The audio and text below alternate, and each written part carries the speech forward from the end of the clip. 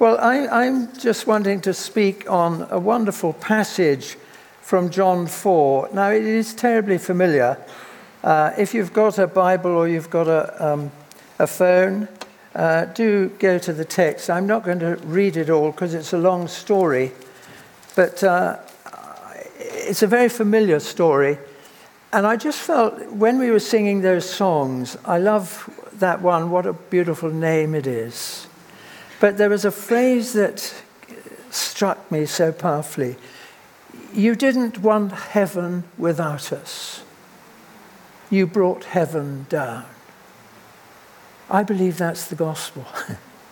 I believe God's heart is to bring heaven down, to make it accessible to every person. And this story is a wonderful illustration of actually Jesus opening up the gates of heaven to those who were excluded by the Jews. And it may be a very familiar story to us, but it has huge significance. It's about, as I said, Jesus bringing the kingdom of heaven to a group of people, a nation really of people called the Samaritans. And the Jews hated the Samaritans. They were unclean. They were part of Israel that stayed behind in the exile. And therefore they weren't kosher. And, you know, when Jesus sent his disciples out on that first mission, the 12 he sent out, he gave them an explicit instruction in Matthew 5. Do not go to the Samaritans. Go only to the children of Israel, for the bread is for them. And in this story, it starts off with Jesus learned that the Pharisees had heard that John the Baptist was making more disciples than Jesus. And prompted, I think, by the Spirit, he went away because he doesn't want to be competing. He wants to be welcoming. And he was going back to Galilee. And against the instructions he gave to the disciples, first of all, he went through Samaria because that was the direct route to Galilee. And he came to this well of Jacob at a village called Sychar. Not a familiar place, not a great name about it. But Jacob's well was there. And you know the story of Jacob. And Jacob had an amazing encounter with God on one or two occasions. And so the well spoke of that encounter with God, which would be familiar both to the Jew and Samaritan. And when he came to that well, he was tired. And his disciples went off to get some food supplies. And Jesus went to this well, and he sat by the well. And a Samaritan woman came to the well. Now, again, knowing the culture of that time, a man would not look into the eyes of a woman, a strange woman. A man, if a woman came to that well, he would withdraw 20 feet from the well. He would not engage with the person who was there. And so Jesus breaks all the conventions, all the rules of Judaism. I love that. You know, religion has so many rules, and yet thou shalt, you ought, etc. And many Christians and many outside are dying of autism. I mean O-U-G-H-T. Because, you know, we've been brought up by rules rather than grace. And so this woman comes, and Jesus says to her, give me a drink. Give me a drink. Now, this would be unheard of for a man to ask a woman for a drink who he didn't know, and especially who was a Samaritan. And So Jesus has come to this well, to this place. And I asked myself the question, why did he go through Samaria? Why did he make this journey through Samaria rather than going the usual route, avoiding Samaria? I believe that, prompted by the Spirit, he sensed that actually there was something God was doing in this place. And what he saw in this woman, which no one else would have seen, was that there was an incredible hunger in her heart. She tried to find and satisfy that hunger through love. She had 5 husbands, and the one she was now with was not her husband. But she could not find that love which really satisfied. And when Jesus met this woman, I just sensed, because he had that prophetic awareness, I just sensed that he knew that there was something God was doing in this person's heart. Now, this woman was excluded. She was lonely. She was isolated. She was an outcast. But God didn't see her like that. And in this story, we see how God sees people. And he sees what's in the heart, not the addictions that they've been struggling with. He sees where there is a cry and a hunger.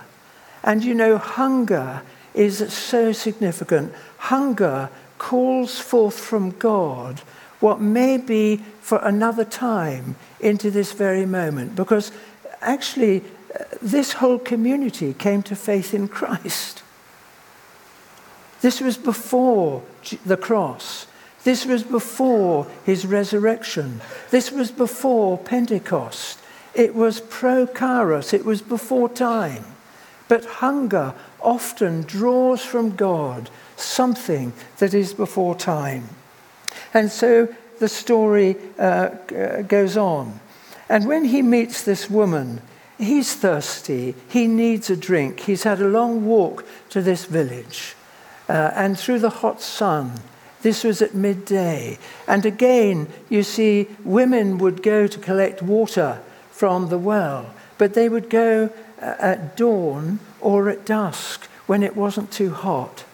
Only a bad woman would go at midday because the sun was at its highest.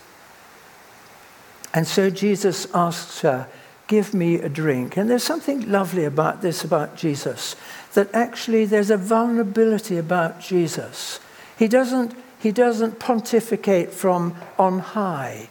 He comes down to where we are.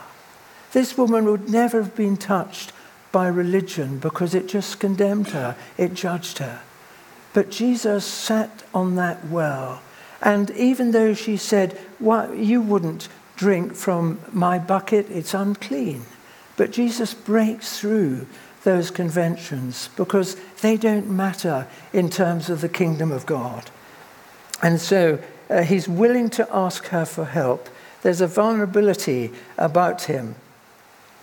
And it's wonderful what he does. He's saying, "I'm weak, I need help. Can you help me?" And you know, sometimes it's good for us as God's people to acknowledge that we need each other's help. I don't believe we will make it on our own. And I believe even in the community that God has placed us, sometimes it's important that we can recognize that others can give us help and support us. And so he asks for help. And a wonderful Sri Lankan theologian has put it this way: the only way to build love between two people or two groups is to be so related to each other as to stand in need of each other. There's something very, very powerful in that statement. And so Jesus was asking this woman for help. We know something about the woman, and I've just said some of those things. But the woman is shocked by his request, "Give me a drink." And Jesus says, if you knew the gift of God and who it is that is saying this to you, you would ask not only to give me a drink, you would have asked him, and he would have given you living water. He would have given you something that satisfied your whole person. And so he gives that challenge to her. Now, the Samaritans really believed that the Torah was for the Jews, but the law and the prophets was their book. But Jesus is saying it's not a book that matters, it's a person. And it's in Jesus that she is going to find the living water that she was really thirsty for. The woman loves the idea of magic water. But he had gone on to say, everyone who drinks of this water will be thirsty again.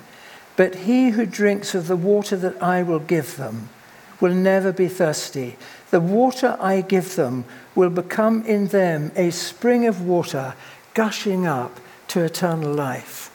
She loves the idea of magic water, but the idea that she could be a spring of water to give something to others is way outside of her understanding and thinking. And you know, I believe as church and Christians, there's something very important for us to grasp here. You know, there may be even people in church who come with a load of oughts and senses of failure where they've got things wrong. and they sometimes feel, God wouldn't want to be near me. God wouldn't want to be near me. I believe there are many outside the church that feel they can't come here because they feel God wouldn't want to be near them. This woman must have been such a person. And she's going to discover something so utterly wonderful. The gift that God was going to give her was that Jesus brought her from being condemned and judged, an outcast, a rejected woman, to one who was welcomed, to one who was overwhelmed by the love of God. What a transfer that was. He's transferred us from the authority of darkness and brought us into the kingdom of his beloved Son. And she received love, mercy, and grace that was life-changing. Her journey to discover that, though, started with facing the truth. You see, Jesus said, I'm the way, I'm the truth, I'm the life. And she couldn't really access this spring without facing the truth of where she was. But to face that was not to be condemned. It was to be released. And she said, Jesus said, go and fetch your husband and come back. The command to fetch her husband exposed the relational disconnect and dysfunction in her life. You see, sexuality had been a means of trying to find and discover love. And if she was to taste the living water, she could only do so on the basis of truth. She says, I have no husband. How gracious Jesus is in the answer. You speak the truth. You are a truthful person. You've had 5 husbands, and the one that you have now is not your husband. You know, the truth. And rather than being condemned, she's going to be released into life. If the Samaritan was to taste this, then she had to face where she was. And you know, I believe Jesus is challenging her mindset. In her mindset, she was a person who was excluded. She was a no-hoper. She was an outcast. She was unclean. That was her mindset. And Jesus is saying, if you taste this living water, you will become a spring for others. You've been a net receiver, but now you will be a net giver. What a transformation. And he talks with her, and she tries to change the subject by an ideological discussion about worship. But he won't have it. and he leads her to actually to know who he is. You see, the Samaritans anticipated that the Taheb, T-A-H-E-B, converter was their Messiah, and that he would come one day and he would be a second Moses. And when she said this, Jesus says, I who am speaking to you am he. There was no contradiction in her heart. There was a kind of inner spring that was released. And a transformation took place. And this person who had been someone who was sucking life from others became someone who ran to her city to give what she had been given. This is mission. She couldn't do that before because she was clogged up. The well had to be opened. And then she became a person who went to her community and said to them, come and see a man who told me everything I ever did. Come and see a man who told me everything I ever did. And God is doing something wonderful in this woman, as I believe God is doing something wonderful in many hearts here today.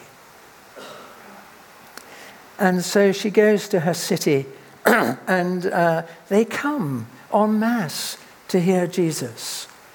And first of all, they say, let me just see, they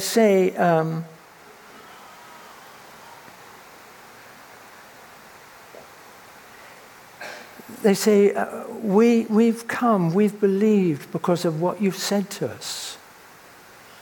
Now, I mean, just imagine, it must have been an incredible transformation that this woman who dared not look at the community of which she was part was telling them her story, which had incredible impact on that whole community. And they come on the basis of her witness, of her testimony. They come to listen to this man who's the great includer. You know, if you're on the outside, it's wonderful to be invited to the inside. And when they hear Jesus, they say, we not only believe because of what you've said, we believe that this person is the Savior of the world. And that phrase was used in the Roman times of the Caesars. But here, in the Samaritans, it's used of Jesus. And so she comes to discover this for herself. You see, when Jesus sees hunger operating, he wants to meet it. And you know, I believe there's so many outside in our community that we're connected with who actually may not exhibit hunger, but in their hearts, they're hungry for meaning. They're hungry for identity. They're hungry for love. I love this. The great Eastern father, Ephraim, the Syrian, wrote of this story. This is what he said.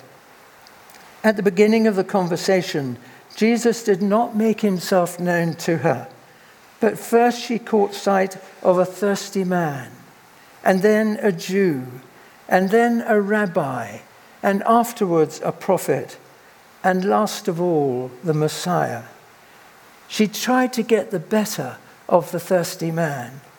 She showed dislike of the Jew. She heckled the rabbi. She was swept off her feet by the prophet. She adored the Christ.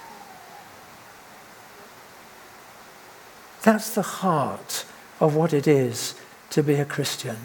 It may involve great struggle, but actually it is to come to know the one who truly loves us. And you know, someone said to me the other day, which I found very, very powerful, there are only two loves that really satisfy.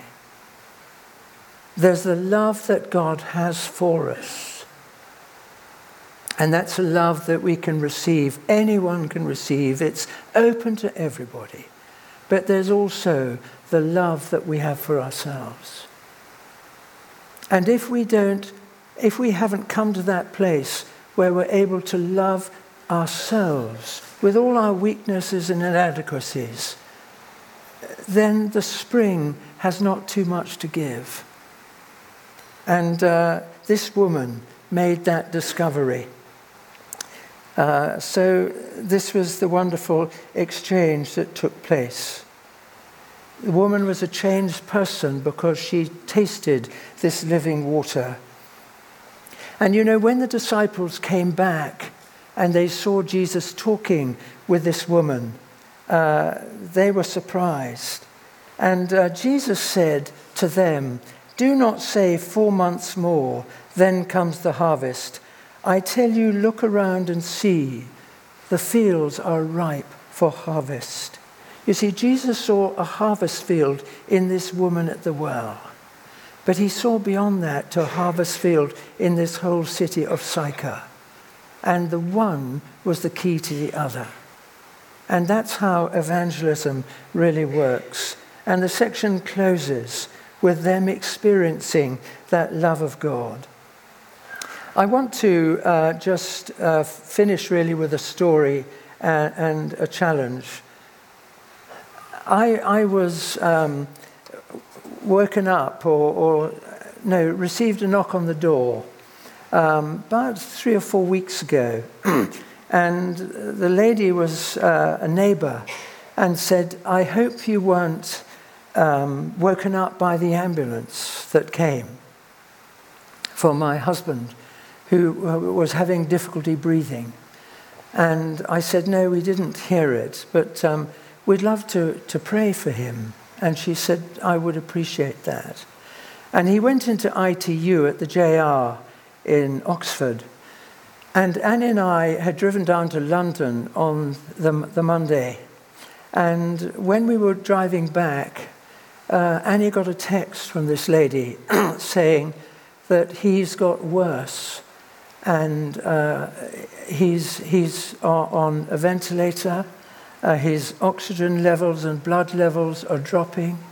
And the consultant in the ITU has said to us, "We need to prepare for the worst." Now, this man is just 2 or 3 years older than my son Tim. And he has children of the same age. And there was something inside us that rose up and said, he cannot die. You know, and we text back saying we'd pray and we would ask others in the church to pray. They're not church members, but they're lovely people. And I remember I went to the house, and she was at the hospital with her husband. And I said to the sister, I would like to go and visit, because when we're driving back, both Annie and I had the prompting almost at the same time that I should go and pray for him in the ITU. And so I went to the ITU that evening at about 10:15, and they actually opened the door and I was allowed in, but then they came to vet me and they said they didn't know anything about me, even though I was in a dog collar and everything. And I said, well, look, I'm the next door neighbor to this man. I'm going to ring his wife and you can talk to her, because I think she would like me to pray. And the result was that was okay. And I went in and he was laid out with tubes all over the place and very, very seriously ill. And I just anointed him with oil in the name of Jesus, a sign of God's healing power. And I spoke to the infection in his lungs, in the name of Jesus, be broken. And I just prayed for a few minutes, maybe less than 10 minutes in all, and then left to go home. And the next morning, about 9:30, there was a loud knock on the door. And the lady came in, and she just hugged me and said, John, at 12 o'clock, his oxygen levels increased. and he was taken off critical. And then the induced coma was stopped, and slowly he was going to be brought back. And the medics said it sometimes takes 12 to 24 hours for that to take place. And they're usually very disorientated. And she said he was awake in 7 minutes. And there was a whiteboard. He was doing sign language, but there was a whiteboard, and he wrote on this whiteboard, "I love my 3 children," and named them. And then his wife's name was at the bottom, and she said, "I could cope with that."